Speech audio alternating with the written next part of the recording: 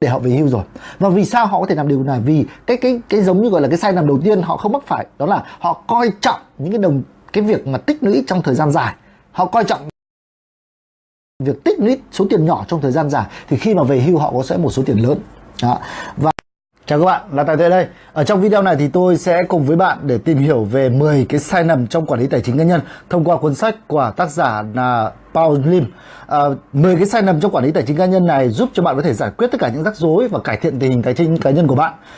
Thì đây là 10 cái sai lầm thường gặp kể cả ở người Mỹ cũng như ở người Việt Nam chúng ta. Thì cái thứ nhất đầu tiên mà mọi người hay gặp đó là xem nhẹ cái việc tích lũy số tiền nhỏ. Vì phần lớn mọi người sẽ có cái thói quen rằng là khi mà chúng ta tiết kiệm một số tiền nhỏ thì nó không đáng kể gì cả. Giả sử nếu như bạn đang có thu nhập khoảng tầm 10 triệu đồng một tháng, thì nếu như tôi bảo bạn là tiết kiệm 10% có nghĩa là khoảng 1 triệu một tháng, với cái lãi suất hiện nay đang là khoảng tầm 6% một năm, thì thực sự là một năm chúng ta tiết kiệm không được bao nhiêu, đúng không? Một năm chúng ta tiết kiệm dành dụm ra được khoảng tầm 10 triệu với lại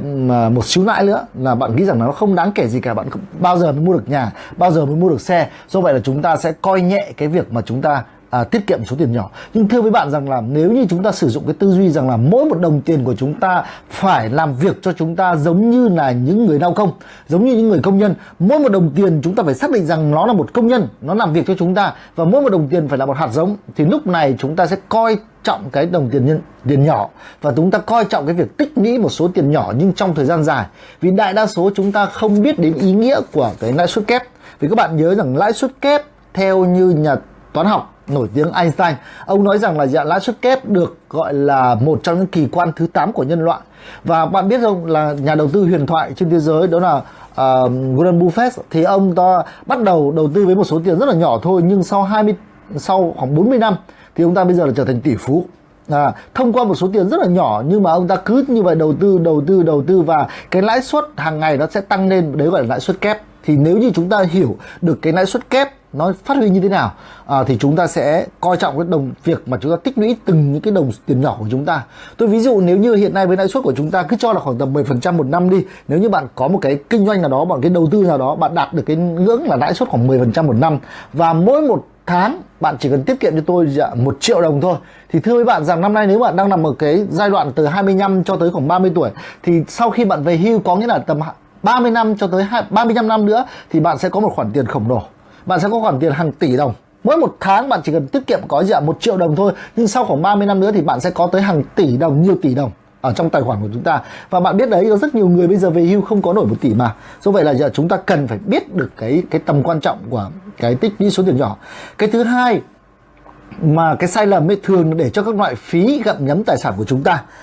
Có nghĩa là cái này thì thực ra thì nó đúng hơn với lại những người ở nước ngoài, ví dụ đặc biệt ở Mỹ. Vì ở Mỹ nó có rất là nhiều loại phí, các bạn là tất cả các loại phí ngân hàng, rồi rất nhiều các loại phí khác liên quan tới cái tài khoản của bạn. Ở Việt Nam chúng ta cũng có, nhưng mà cái đấy có thể chúng ta không để ý. Ví dụ như là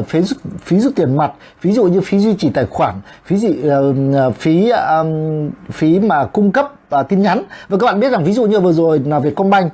người ta quyết định tăng từ 8.000 đồng một tháng lên 11.000 đồng một tháng. Và bạn biết rằng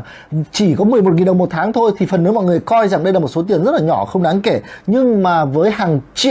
chục triệu khách hàng thì Vietcombank mỗi một tháng đã có hàng chục tỷ đồng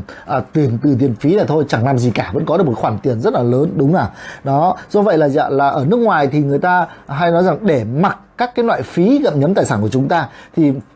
chúng ta Việt Nam chúng ta thì chưa có thói quen này, nhưng mà khi mà sau này bạn sử dụng nhiều tới ngân hàng thì bạn cũng phải để ý tới nó. Có nghĩa là chúng ta phải làm thế nào đó để giảm bớt tất cả những cái loại phí mà nó sẽ ảnh hưởng tới tài khoản của chúng ta.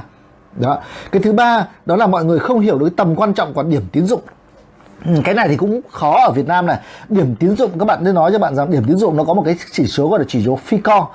Thì tại sao lại điểm tín dụng nó lại quan trọng? Vì khi mà bạn vay tiền ở ngân hàng, bạn vay tiền ở bất kỳ một tổ chức định chế tài chính nào cả, họ sẽ đánh giá vào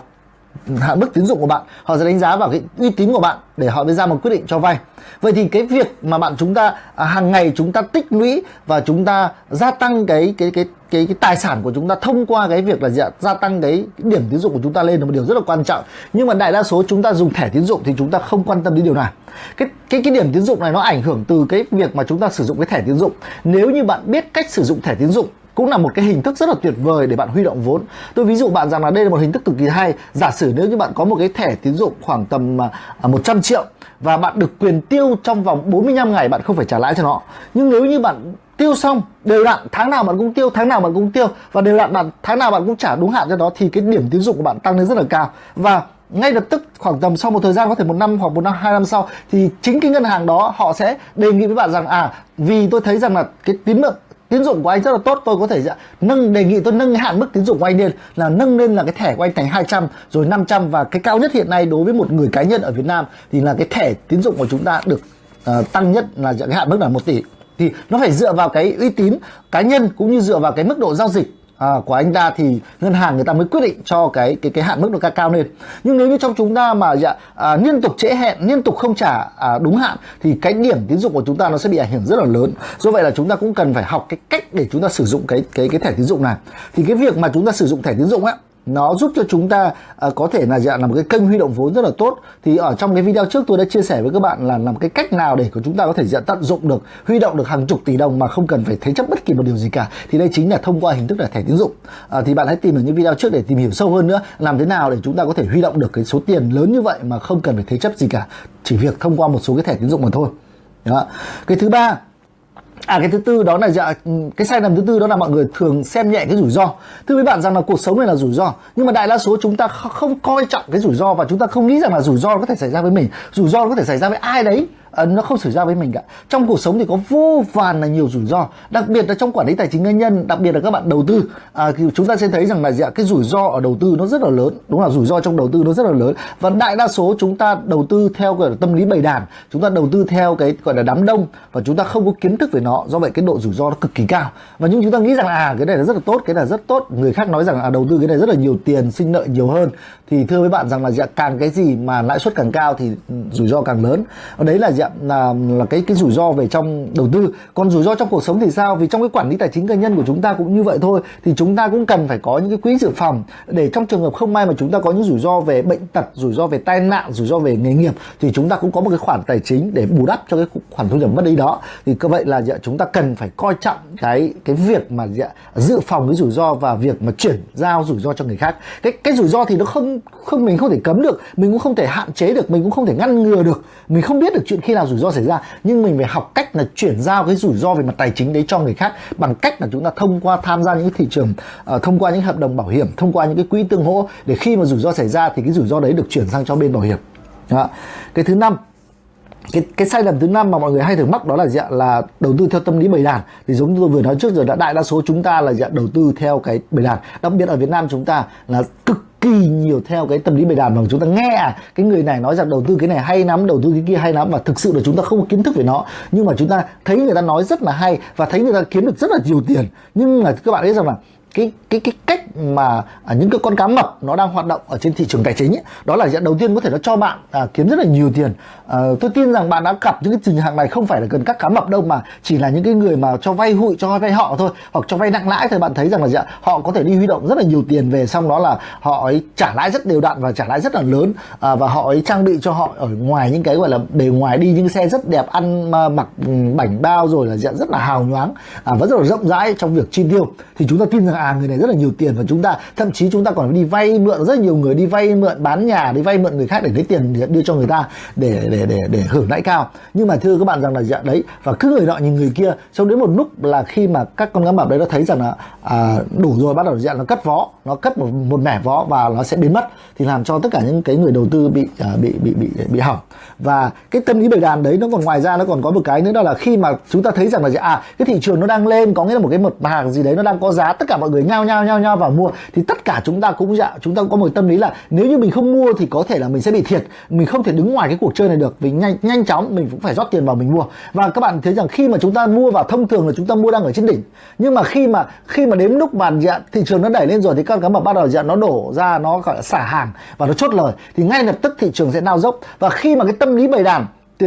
chúng ta lại tiếp tục là vì thấy là thị trường nó đang xuống dốc rồi, mà nếu mình không bán ngay thì ngay lập tức là tiền của chúng ta nó sẽ tài sản chúng ta sẽ chẳng còn gì được nữa. Vậy là bắt đầu chúng ta lại đổ xô đi bán, làm cho thị trường nó càng xuống nữa. Đó là cái tâm lý bầy đàn của trong trong cái việc quản lý tài chính cá nhân, thì chúng ta cần phải khắc phục cái điều này thông qua việc là học những cái kỹ thuật về đầu tư. Chúng ta phải biết được định giá những cái tài sản của chúng ta đầu tư, giá trị của nó như thế nào, và chúng ta sẽ biết rằng là cái này nó đang là lên giá là do đâu và nó đang xuống giá đến đâu, và chúng ta cần phải chắc chắn một điều rằng khi chúng ta mua thì chúng ta cần phải học cái phương pháp đó là chúng ta mua ở đáy và chúng ta bán ở đỉnh, chứ tuyệt đối là chúng ta không đi ngược lại, đó là mua ở trên đỉnh xong đó bán ở đáy. Tức là chúng ta có được bao nhiêu tiền thì cuối cùng nó sẽ cuốn theo hết tất cả những cái đầu tư của chúng ta. Đó. Cái thứ 6, cái sai lầm thứ 6 là trong việc quản lý tài chính cá nhân, đó là mọi người thường là cố gắng đánh bại lại thị trường. Đó, thì tôi vừa đang nói về cái vấn đề đó, chúng ta cố gắng là đánh bại với thị trường, và chúng ta nghĩ rằng là bây giờ là thị trường nó đang đi lên rồi thì chúng ta nó sẽ còn đang đi lên tiếp, và chúng ta tiếp tục chúng ta đổ tiền vào, và đó, và khi mà thị trường đang lên rồi và chúng ta kỳ vọng rằng nó lên hơn nữa, chúng ta đánh bại nó, nhưng thực tế là không phải như vậy đâu. Chúng ta sẽ không làm gì được, thị trường thì luôn luôn đúng, thị trường thì luôn luôn đúng các bạn nhé. Đó. Cái thứ 7 trong cái sai lầm cho quản lý tài chính cá nhân, đó là lựa chọn các quỹ đầu tư.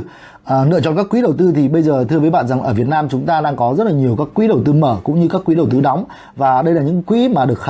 hoạt động là hợp pháp. Còn có vô vàn là nhiều những cái gọi là quỹ đầu tư, nhưng thực tế là do một số cá nhân sáng lập lên, xong nói rằng là đầu tư cái này, đầu tư cái kia, và chúng ta huy động tiền vào, và cuối cùng là chúng ta có thể mất trắng khi mà chúng ta lựa chọn cái quỹ đầu tư đấy. Thì khi mà bạn lựa chọn một cái quỹ đầu tư nào đó thì thưa với bạn rằng là cái một trong những cái tiêu chí để các bạn lựa chọn đó là nó không cam kết về lãi suất. Tất cả những quỹ đầu tư nào mà cam kết về lãi suất thì chắc chắn là quỹ đầu tư đấy có vấn đề, vì không đã là đầu tư thì người ta không thể cam kết được rằng là lãi suất năm nay bao nhiêu, lãi suất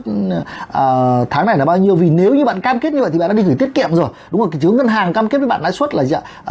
kỳ hạn 3 tháng, 6 tháng, 12 tháng là như thế nào thôi. Còn đã là đầu tư, quỹ đầu tư người ta phụ thuộc vào thị trường, thì không có một nhà đầu tư, không có một quỹ đầu tư chuyên nghiệp nào lại đi cam kết với bạn lãi suất cả. Khi mà bạn nghe thấy rằng là họ cam kết với bạn lãi suất thì có nghĩa là bạn cần phải chú ý với họ ấy.